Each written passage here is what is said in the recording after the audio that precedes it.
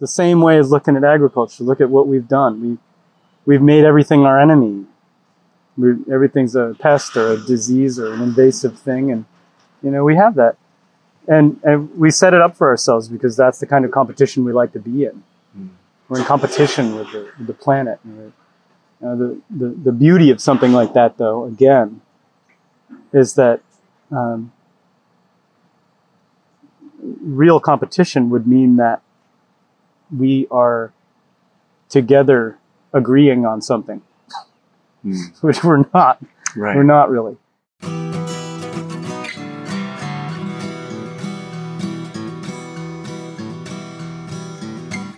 Welcome to the Real Organic Podcast. I'm Lindley Dixon, co-director of the Real Organic Project. We're a grassroots, farmer-led movement with an add-on organic food label to distinguish organic crops grown in healthy soils and organic livestock raised on well-managed pasture. You just heard from Jack Algier, a talented organic farmer who manages the growing operations at the Stone Barns Center for Food and Agriculture in New York's Hudson Valley. Stone Barns is a special place, not just for its beautiful farm and grounds, which are open to the public, but also for being the home of Blue Hill, an amazing restaurant run by Chef Dan Barber, who has a magical way of making vegetables the star of every dish. Welcome to the Real Organic Podcast. I'm talking today with Jack Algier. Jack. Hi, Dave. Great to see you. It is great. I've been wandering around Stone Barns Center for the last day, and I'm just kind of blown away by what you're doing here. And the, I'd say, profound level of education that's going on has really grown since I was here years ago. I mean, it's just, you're doing so much. It's very impressive. Before we talk about that, give me a little bit of history of how you came here.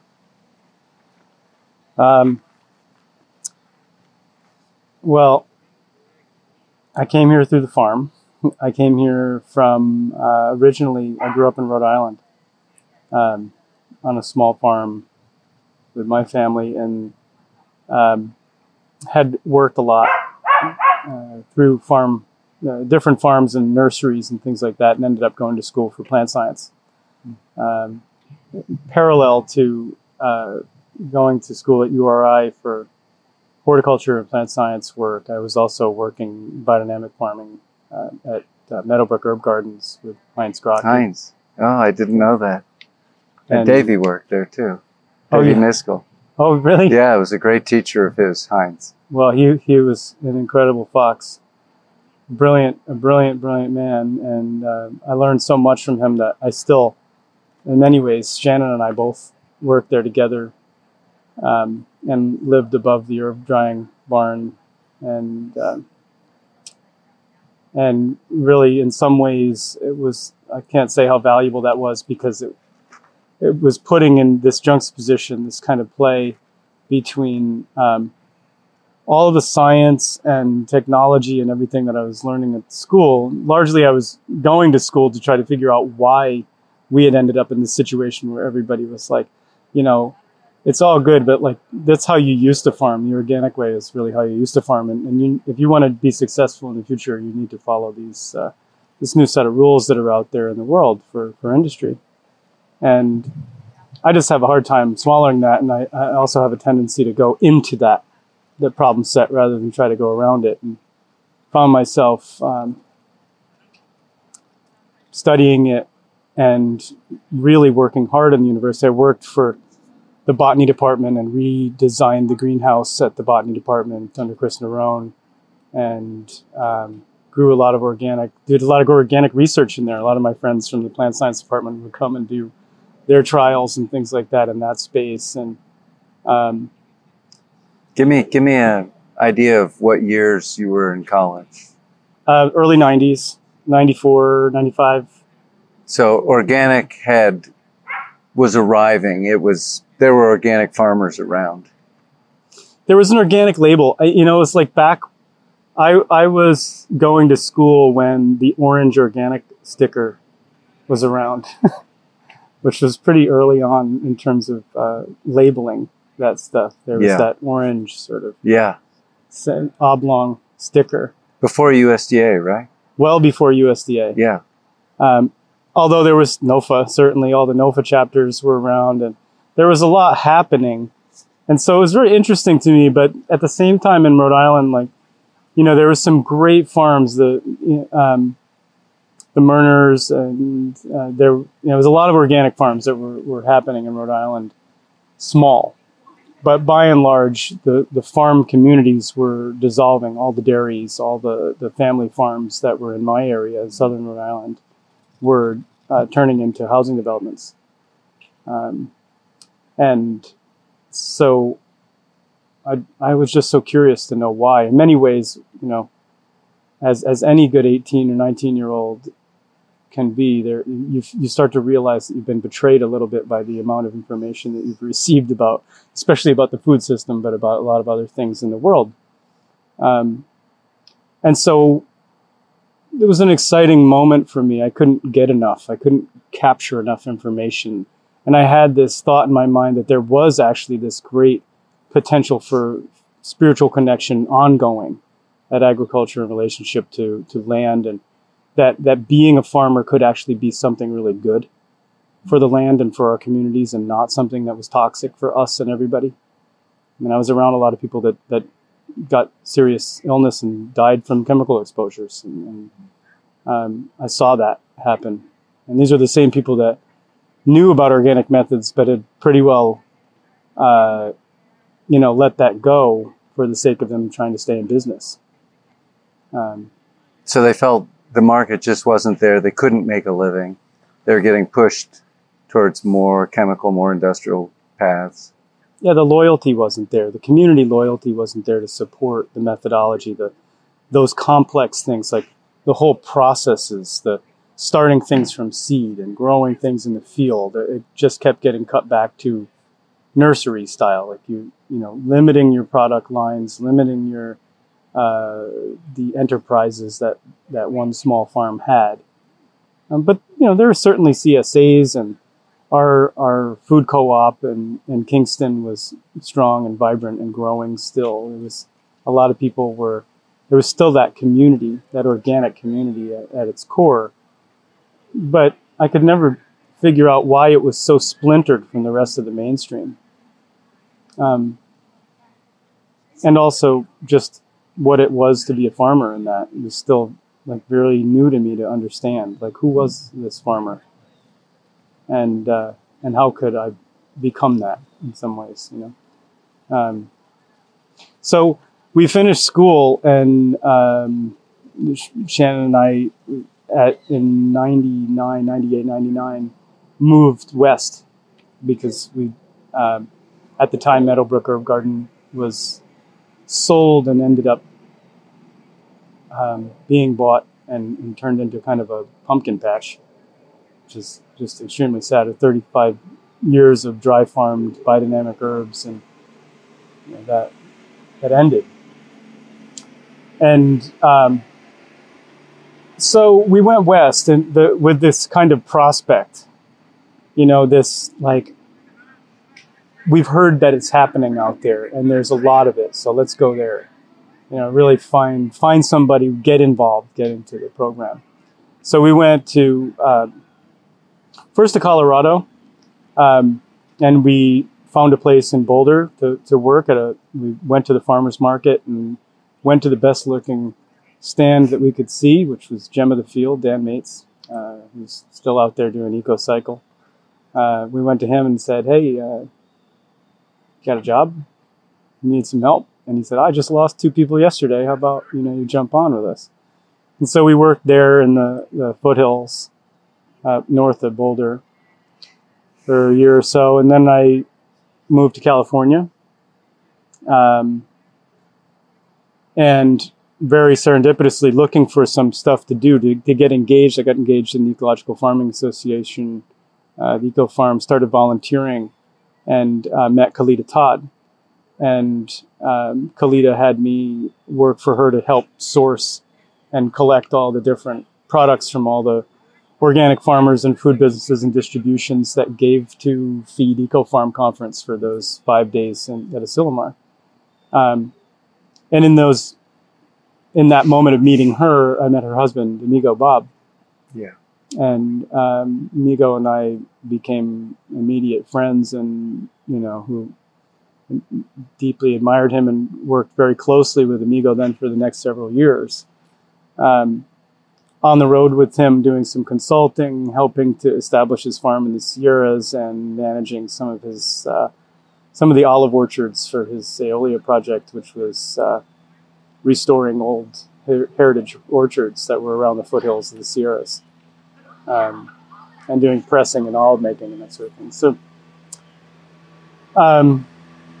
after 9/11, we decided to move back to the East Coast to be closer to our family, which was a decision mostly based on just missing our family in a moment of serious stress, disturbance, social disturbance, and that sort of thing. So we just wanted to be closer. And that was really a hard move. It was a hard decision to leave working with Amigo, because he was such a great teacher and such an incredible mentor and friend.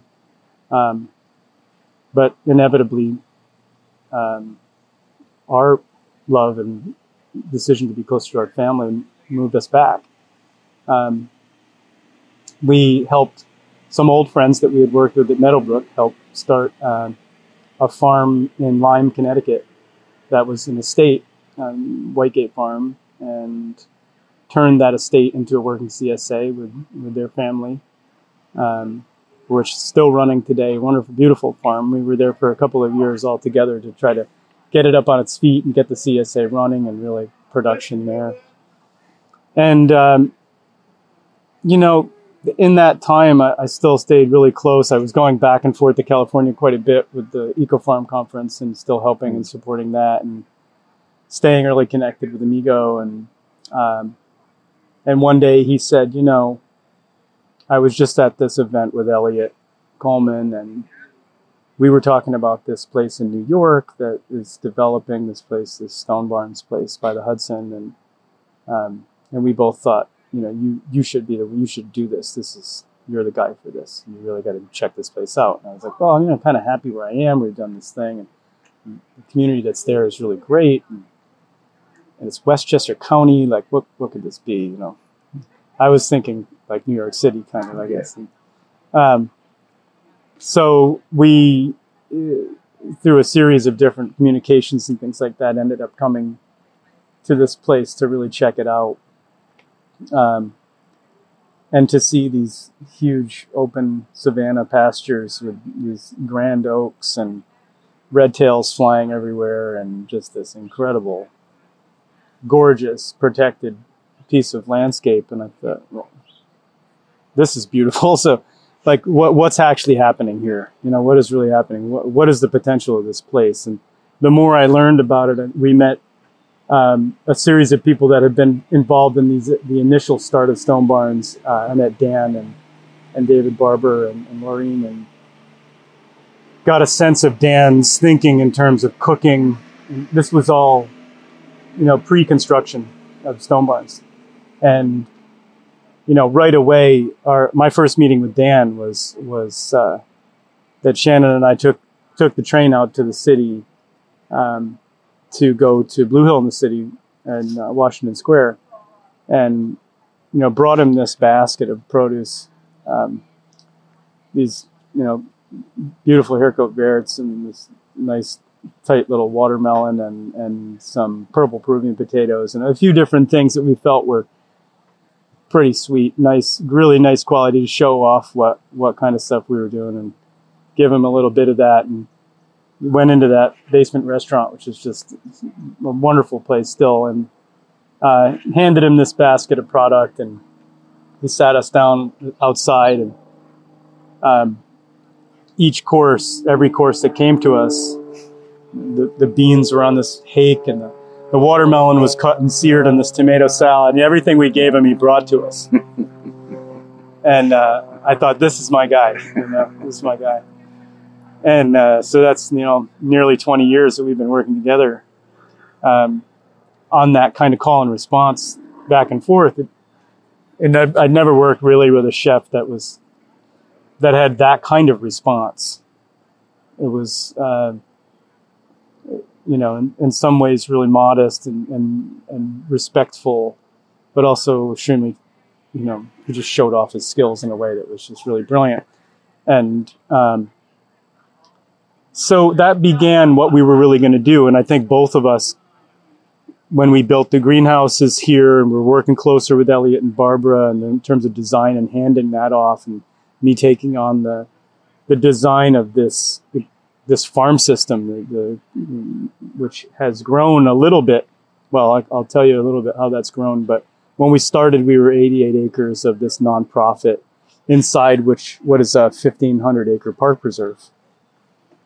And this little core of the stone barns, 49,000 square foot stone barn built in the 30s, that was fully restored to be an education space and restaurant for Blue Hill.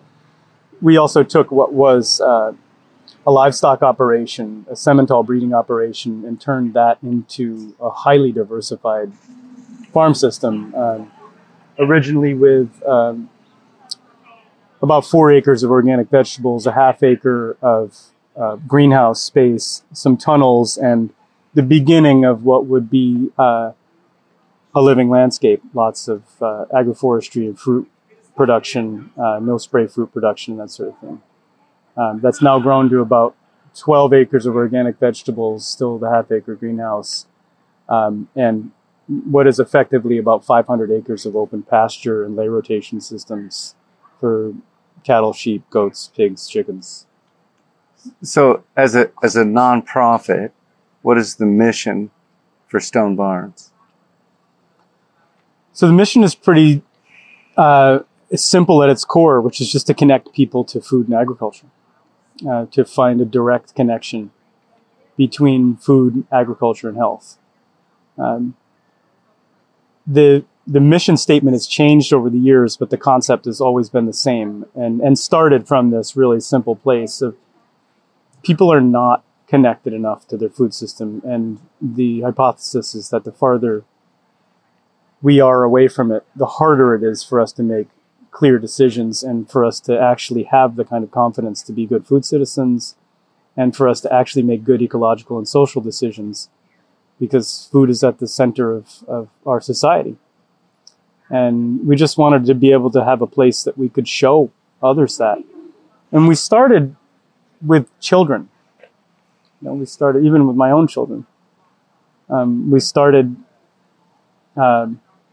with camps and family activities. And when the campus was still fairly small, we were doing lots of egg collections. And, we were trying to not, and I think we were very successful at this, not being a zoo or a botanical garden or a museum. And what we were was really kind of hard for people to wrap their head around because, well, maybe not for a lot of the farmers that might be listening to this.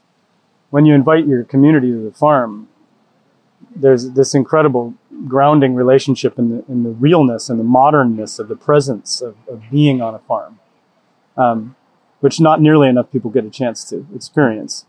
And that's why it's a little bit confusing to name it, because it's not historic Williamsburg, and it's not the Met, and it's not a zoo.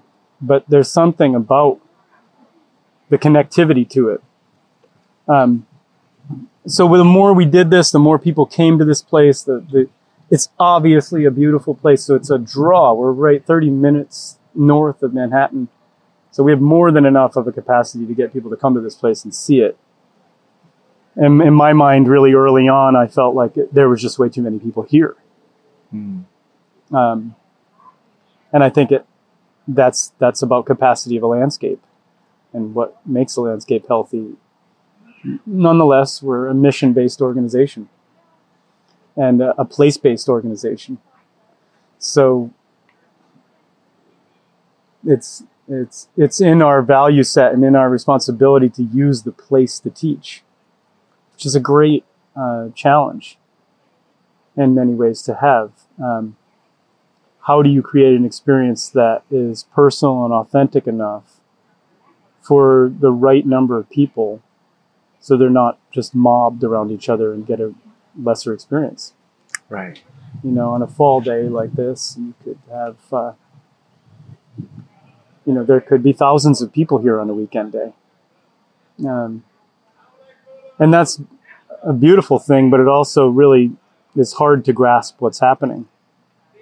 When those numbers are a little bit smaller, actually people can eat together, they can interact with the farm in a closer way, they can speak to the farmers, they can speak to the chefs, they can engage in the eating and farming in a way that is more personal and is much more meaningful. And so we've always had a member base that has been here that supports us, because the other component of this is that we want people to come back and return to this place regularly and make it part of their own, be part of the sort of commitment to this place is by staying with it, which is, ultimately what I think happens with all farms, is that we rely on the loyalty and commitment of our community. So if it's just a field trip, it's a great moment, and it may have turned a light bulb on. So I would never take away from those moments in which I've seen so many young people and families and adults alike have seen that light bulb go off when they realize, what they haven't been looking at, what they haven't seen in the food system that gets them excited and maybe takes them that next step. But that's just a snapshot. So you really kind of have to have that reconnection, re-engagement. And over the years, again, we've done camps and weekend programs and cooking classes and professional events, entrepreneur intensives and fellowships and apprentice programming. We've had hundreds of apprentices that have come through Stone Barns over the years and studied in the greenhouse and in the fields and with our livestock team. And always, in some ways, it's bittersweet because you lose these great people, but they go out to do wonderful things. And so, like any good natural system, in time it matures, and you all of a sudden realize what you have. And what we've found is, which I think is probably the single most valuable thing that this organization has been able to do, is that we've maintained these long-term dialogues between the kitchen and the farm and our membership, and now a lot more research and experimentation between each other, because we allowed each other to take tremendous amounts of risks together, back and forth, not without lots of challenge, but always with commitment. And that was the big thing, is that we were able to keep our game really high. That's like such a huge privilege to be able to have this micro environment where we can do that. Like we have, at one time or another, right now we have about 130 staff between kitchens and offices and farms, and the activities that are happening here. It's a working community. Yeah. It's interesting. You're suggesting, I never thought of this before, that a kind of incredibly precious part of real community is commitment. That you need to have the group commit to the mission and to each other, and then something else happens. You have to have that commitment. It's the same way that, like, the community is required to be committed. The same way, like, you want your chef to be like, yeah, I'll take whatever you want. But also the same thing goes back. You could say, there's always this kind of conversation among farmers and chefs where it's like, well, as a chef, you might say, well, I don't dictate what the farmer grows. And the farmer might say, well, I don't really dictate what the chef cooks. Well, at first you have to. Yeah. I need this. This is what I've got. That happens. I just grew like 1,000 lettuces for you, and you only have like 10 tables. So good luck. You can't navigate. That takes time to balance out. But once it's up there, you can't tell where one starts and the other begins. The creative process is fed and perpetuates. Roughly 8-9 years maybe it takes. I don't even know. I couldn't put a finger on it, but it doesn't take 1 or 2 years. It takes a long time. it takes a lot of shedding of people. Like, we've been able to maintain this height with hundreds of farmers, hundreds, maybe thousands of chefs that have come through this place over the almost 20 years we've been doing this. And nonetheless, the more we look at it, regardless of we've seen some of these great people come and go, the pattern keeps showing itself. And, we all learn through observation, and in order for us to dispel any doubt that we can trust each other in this, it takes a lot of repetition and a lot of pattern and a lot of time, especially if you're asking us to be, committing to something like a 7-year rotation or a 10-year rotation. Who gets to see a 7-year rotation run through its course? Well, farmers do. Hopefully the rest of their community does. You can talk all day about how rotations are long and ecologically minded and polycultural and interactive and contributive. But until you see it again, and then you see it again, you can create, that's how the cuisine then follows that. I visited a farm last week. He was the 5th generation of his family who were dairy farmers in that region, and 4 generations on that farm. And his sons have taken it over, and he's looking to the day, perhaps, if they can survive as a unit, when his grandchildren will take over. They'll be the 7th generation, which had a resonance to it, didn't it? And to think of that kind of a long relationship with a particular place. And so what you do doesn't need to have a 1-year payback. It could have a 20-year payback, although still the farm has to survive for those 20 years. That we have to find a way that we can, as a community, support the farms that we want to support, that we want to have be there for our children. And that gets to, the idea of that just kind of gets to this other part of what we do as an organization, and a realization that I had some years into the nonprofit of this place. Like, what is the agricultural aspect of this nonprofit? Because, of course, at heart, I want the place to be productive, of course. Like, I want the plants to be healthy. I want the animals to be healthy. I want everything to be delicious. This coming off. And I wanted it to be valued by my community at the best value that it could be, to support the work that we're doing. I want my team to be paid well. I want our systems to be able to be maintained at this certain level that costs, that takes time, that takes money. If it doesn't take product, it certainly takes time. Yeah. And that's part of developing something that is self-generating and self-renewing. And again, the tremendous gratitude I have for the nonprofit as a whole, and also responsibility that has come from this, that I've recognized, is that we have the privilege to maintain that height without having to marginally grow production. Our responsibility is to marginally grow accessible content. Like, to show, where is that edge? How do we take that risk? When we get to a place where we're comfortable, we take the risk for the next thing. Always. I mean, all farmers have to do that. That's nothing different, except that most farmers are taking a risk without the commitment of the rest of their community to accept that. And it becomes a gamble more than actual risk.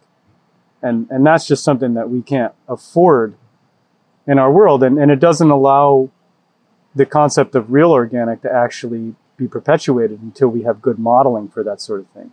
Yeah. So I like to think that Stone Barns is becoming an environment to be able to model where the edge is and where the innovation can happen, not to show people what's next, but to allow a place for people to come and sort of build that confidence as a consumer and as a chef and as a farmer and as a researcher, whatever angle, whatever stakeholder rule they come in at.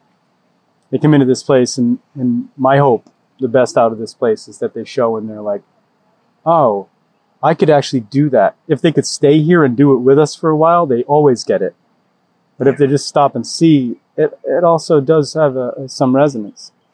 And It's interesting. So Stone Barns is got an economic cushion that many enterprises don't have. And with it, you're able to do things that many places don't. But I was so impressed yesterday when I participated in your learning circles as the 120 some people who are connected to Stone Barns were broken into small groups and going from learning center to learning center, and somebody was teaching what they do. And it's this very, very beautiful sharing with a group of people who are riveted. And what I saw was 120 people becoming what I would call biologically literate. And, you know, I know that that's what we need to do as a society. We go to school and we learn what we learn. By and large, we do not learn how to be biologically literate about agriculture. And for us to thrive and be healthy and maybe even be a working democracy, I'm beginning to see that it's getting bigger and bigger in terms of the impacts. We need to figure out how to teach and learn biological literacy, and I saw a pretty good model of it yesterday. Thanks. I'm glad that you were here for that, because there are a couple of tenets that sort of came into this a few years ago when, pre-COVID even, when we were kind of at this place where we're like, all right, we've matured to this place as an organization. We have a team of people that are really excited about this stuff. The chefs and the farmers and the interaction that they're doing is really great. But then we have the rest of our staff still doesn't quite fully engage. They love the organization. They know what's happening. But isn't that just an example of the rest of our society? And some people get to experience these depths of maturation, and everybody else sort of supports that. Yeah. No, that's not the society I would love to live in. It's where we are and what we are dealing with. But if we really want to dream and imagine what we could do when a question comes up, which it did several years ago when we were doing some, retreat work and doing some, work as an organization to figure out what was next for us. And this question kept coming up. I shouldn't laugh because it's a really important question. Who's your audience? Who's your audience? And it was just everybody ends up being the audience, but what comes around, especially for a food system, but you got to pick one and all this. So I just came around. There was just this moment where I was just like, all right, first of all, we're the audience. We're the audience. Let's start with that. And everything goes from there. If you feel like you're trying to figure out who the audience is and you're not included in that, then come in. That to me was the thing that we were missing most. For a farmer to feel like they're not participating in what this incredible food is coming out of the kitchen, or for this accounting manager to not feel like what they're contributing to in our CSA model or something isn't just as valuable as the farmer themselves in this space. Like, the reality is everybody's a contributor. And we all deserve to be the audience of our own work. And it's just an inclusivity thing. It's just, how do you get involved? It also has great benefits organizationally, because the reality is when everybody's really on board, now it's not so subjective. Everybody's speaking from their heart and speaking from their work. They're not memorizing the elevator speech. Yes. They're speaking about something that they love. And they speak to it from their position. And I don't need a new farmer to talk about the complexity of the crop rotations over so many years. I want them to talk about what they just did. Talk about how interesting it is that they were working in the sweet potatoes this afternoon, and or to say that someone in the catering group just really recognized that this food that was coming out of the field, they never thought about the seasonality of this thing because they just do different stuff in them. It's just a way of relationship. And that was a big one. That got us on this path of really making sure that, well, first of all, it gave us a minute to think about what it was that we were really doing that was really that special. Like, where are the sparks of interest? And what was interesting is that it was less about the naming of all the different vegetables and flowers and animals, and more about the synergy of the interactions between everybody. Like, what happens as farmers, we all know that those moments when we enter the back of the kitchen and everybody's really dealing with that thing there, or the chef or somebody from your community comes to the farm and gets out in the field with you. And then there's like these revelations that happen. They're micro. It's like micro epiphanies that happen because we're together and we're around something like, okay, you're the expert, but I just saw something. And that does this thing that is, we're just really at a loss for that kind of stuff in our world. And to your point, literacy, bioliteracy is a good way to talk about that. I think about too, as a farmer, as about my own maturity in nature. And I always tell my team, just because lots of people don't know about the moon or track the cosmos doesn't mean it doesn't have an effect on what's happening.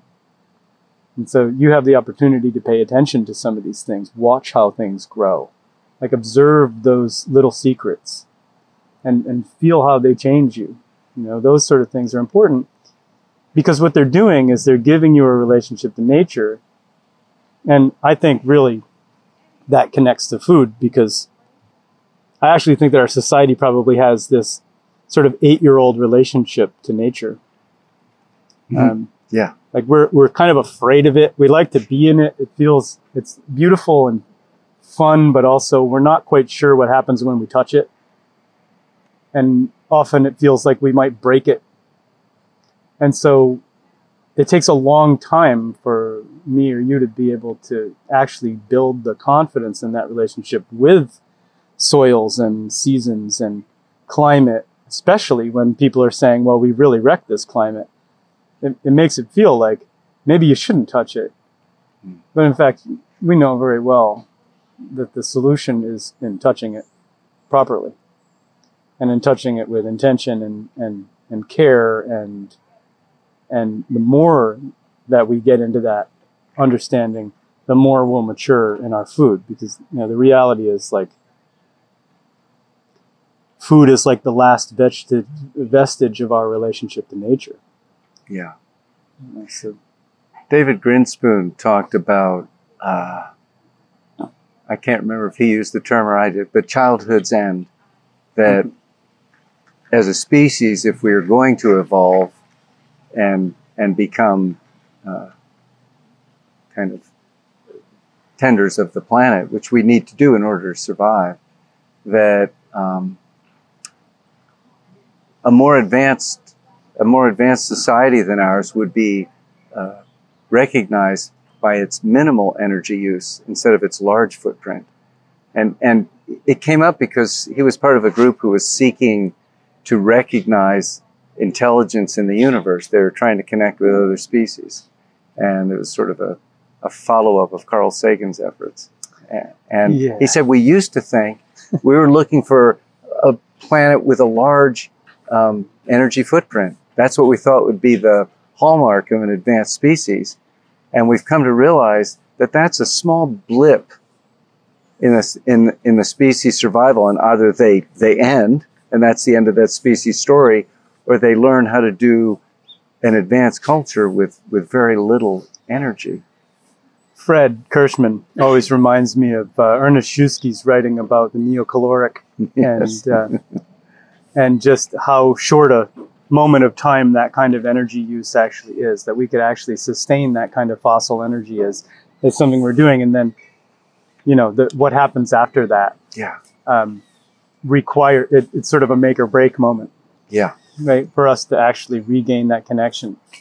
But I think that kind of, what it comes down to is real mutualism.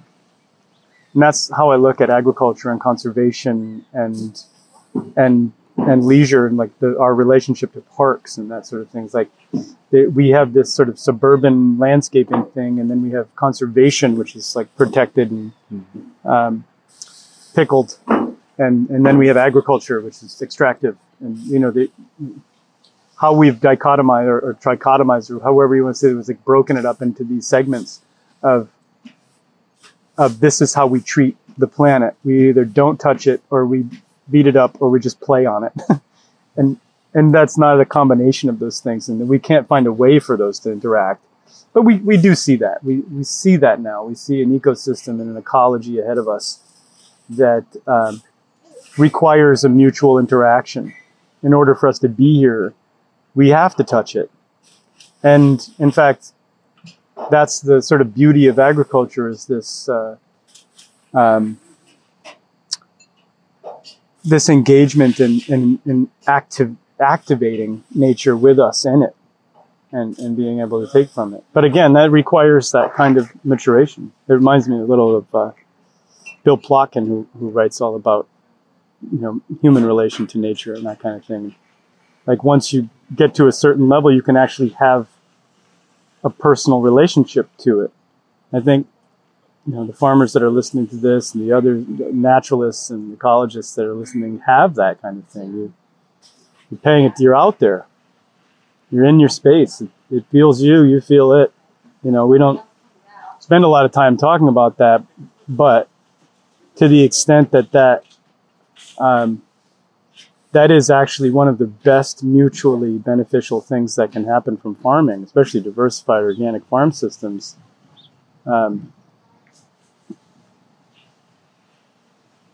The action of having that and the capacity for other people to engage in that, I think is just such extremely important stuff. Like yesterday in our conversation, we were talking a little bit about how important it is for, how can everybody have access to organic food? How can everybody have access to this stuff?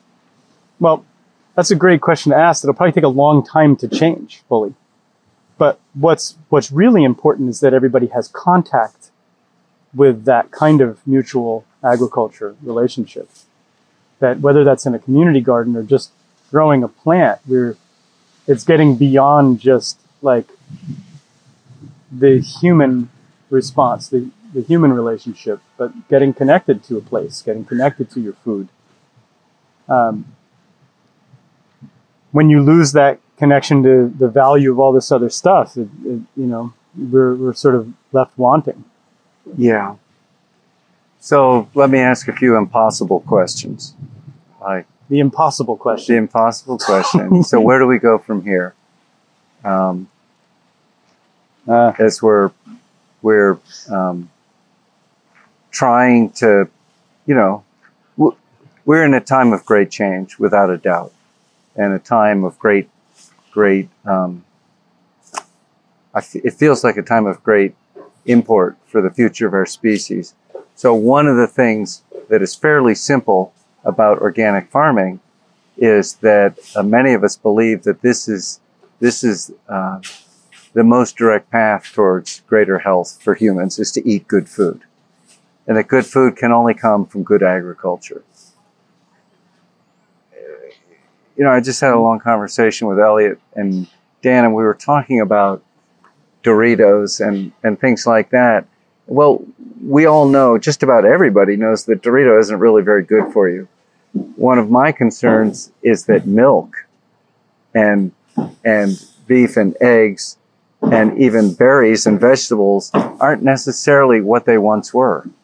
The most basic foodstuffs are changing invisibly before our eyes, and unless you dove into the food system and saw how they were produced, this would just be a mysterious idea. So you have a great bioliteracy, and you think about this a lot. What are your thoughts about where we go over the next 10 or 20 or 30 years? Well, I think that there's a few different parallel paths that will happen. I think, there's this great, powerful thing at play, where I wonder if it's just the destiny of us as another species, as the planet's evolution, is that I wish we could see another planet that did something like we're doing right now. We might be like, hey, remember when they did that? We're right there. We just don't have that kind of context. But it's hard for me to think that we aren't in some natural cycle, as especially, like I said, this sort of destiny of all of our science and research and the depth of how deep we can see into something is like right in line with how much we're messing up the planet because we didn't see it. Like it's right there. There's this thing where it's like, okay, we saw what we've done to this planet over the past 7,500 years, right? I guess just this feeling is like, I'm not at this to win anything, I guess. Like, I just don't want to waste my time resenting all the things that are happening in this world around me that I don't think are right. I want to just be doing something positive, and I want to be able to motivate and encourage the people around me to also do that good. Whatever those things are, I want them to have hope and be able to generate goodness around them and in relation with the natural world that they're in. And just give it some respect and care and know that this isn't just for us to take everything, but like in some ways change your view of selfishness. Like it actually is in all of our benefits to be mutual, to be working in this thing and not to all of us be trying to win something, beat this thing. Yeah, well said. That would be great. We need to encourage each other to be more selfish. Yeah, in a profound way. It would be fantastic if we really thought about what that means. Because it's just like, well, then it's obvious. We got work to do. We got great work to do, and we don't need to sell any of it. It's just sort of a thing that we're doing with each other. We're not taking sides. There's the same way as looking at agriculture. Look at what we've done. We've made everything our enemy. Everything's a pest or a disease or an invasive thing, and we have that, and we set it up for ourselves because that's the kind of competition we like to be in. We're in competition with the planet. The beauty of something like that, though, again, is that real competition would mean that we are together agreeing on something, which we're not. Right. We're not really. And, so I guess looking forward that we have a food system that can be grounded. And I always say that I think, the best way for that to happen is to actually physically immerse yourself and be a part of it. And that, though, is not everybody has the choice to do that right now. Yeah. So there's other things. It's like we have all these conversations with these great scientists and ecologists and researchers that have like just amazing data about carbon and the microbiome and the relationship between soil health and animal health and plant health and human health and planetary health and consciousness and well-being and attitude and all these things that are associated to good health and good activity and well-being. So the through line for this, we've named it. How much more data do we need to agree to that? But the reality is, since people don't have direct experience with where their food comes from, or the way soil feels or smells or draws you to it, or how an early morning feels in nature, all of these things that we've just lost. The night sky, those connective moments, we actually rely a lot more on graphs and charts and data. So be it. So let's get some good data. Let's get some data out there that actually shows us that, that the number of fledgling bobolinks that can come out of a grassland actually is directly related to the incredible flavor and quality of that grass-fed beef you just ate. Like, you need long arc connections between nature, between the nutrition of what, and in many ways gives us a kind of reverence to that. So when the question comes up, are we supposed to eat beef? Or do we even need cows, or is it bad? We can answer the question by saying, what service is this animal doing in our ecosystem? And could you say that again? What service? What service does this animal do in nature? What does it do for us? And how are we respecting that? And how are we applying that? And I don't think it's a stretch personally to say that if we could answer that question, we might be a little more satisfied with eating beef. Because it does show, in many ways that when the systems are connected to each other, and this is how I'm seeing it, is that when systems are richer and more diverse and have complex, mature systems that are being managed by groups of people, they are resilient, they are highly productive, they're highly nutritious, they bring all sorts of joy, they're inclusive, they produce and generate their own kind of energy and fertilities. Why? To me, that's the kind of thing I would like if everybody were to realize that more. But I do have a sense that people are just going to hang on the data more than the experience of it. Well, and there's this data and that data. I mean, what we see is that tell me what you want to prove, and I'll find some way of proving it. Right. I'm curious because what you just said is in such stark opposition to Secretary Vilsack's attack on the Farm to Fork program in the EU. Yeah. And he said, if we allow the world to go this way, we will all starve to death. I mean, he put it in such terms. And what you just said is if we don't follow that deep organic regenerative path, we're all going to starve to death.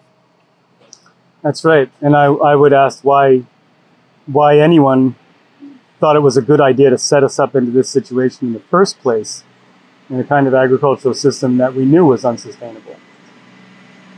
We have a lot of re-education and reconnecting to do that we probably don't have enough time for. Yeah. To be honest. But to say that, again, I guess that just goes back to,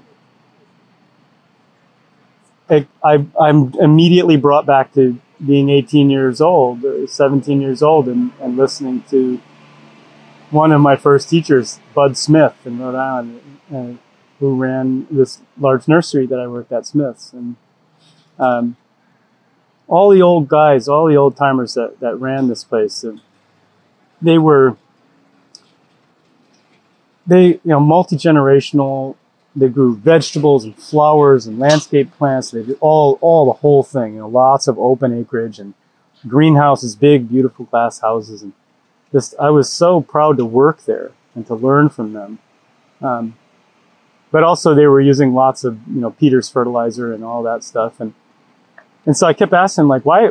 It seems like why wouldn't you use these natural methods, or use fish, or like, what do I know? But like, I grew up on an organic farm, and we were always making manure slurries and all sorts of different things and old school kind of stuff. And they were like, yeah, well, those are the old days, kids. Like, we used to do that, but like, that's not how the future looks. Future's blue. You know what I mean? And I thought, this is pretty sad. And the reality was, all those guys died of brain aneurysms and MS and exposure. Yeah. And we were spraying stuff in greenhouses, and I've taped my arms and I've taped my face, and it's just no way to live. There's no way to eat. Yeah. And so, all right, Vilsack, I mean, maybe you're right, but is that the situation that we want to put ourselves in, to not try? Like, to fundamentally say that we'll all starve if we actually try to take care of this planet. I think that's pretty rough. Yeah, that is rough. Okay, we should probably head towards closure, but I want to say that the three things that kind of land for me as the theme of what we've been talking about is connection, commitment, and community. 3 C's. And it seems like those things woven together create a foundation for us to stand on. So before I say goodbye, do you have anything final that you'd like to say, Jack? Well, I would just say that it's the way we eat has a lot more to do with the health of this planet and ourselves than we probably think, because we've not been told everything we should know. We've not been educated in a way that is holistic and mutual, and we have to all take it upon ourselves to look deeper into it, and also just to find the joy in it, and to know that a future that is really sustainable is one that is delicious and beautiful and full of joy for ourselves. Because if it isn't, it's not sustainable. And I think that's not a bad way to judge what situations we're in. Whether it's when we're trying to navigate a diet, or choose food at a restaurant, or grow food in our own garden. Follow your heart. Yeah. All right. Jack Algiere, thank you very much for talking today. Dave Chapman, thank you. Thank you for listening to the Real Organic Podcast. We hope that you will subscribe, tell your friends, and leave us a rating and review. A video version of this interview is found at realorganicproject.org/episode 82. Please join us next time when we'll be listening to a presentation that Elliot Coleman, Jack Algiere, and Dave Chapman gave to a crowd at the Stone Barn Center for Food and Agriculture last year. To support this podcast and our certified farms, become a recurring donor at realorganicproject.org, and you'll get the benefits of being a real friend, including our upcoming book club with Dan Barber, so you can ask some of our favorite authors all of your questions. See you next time.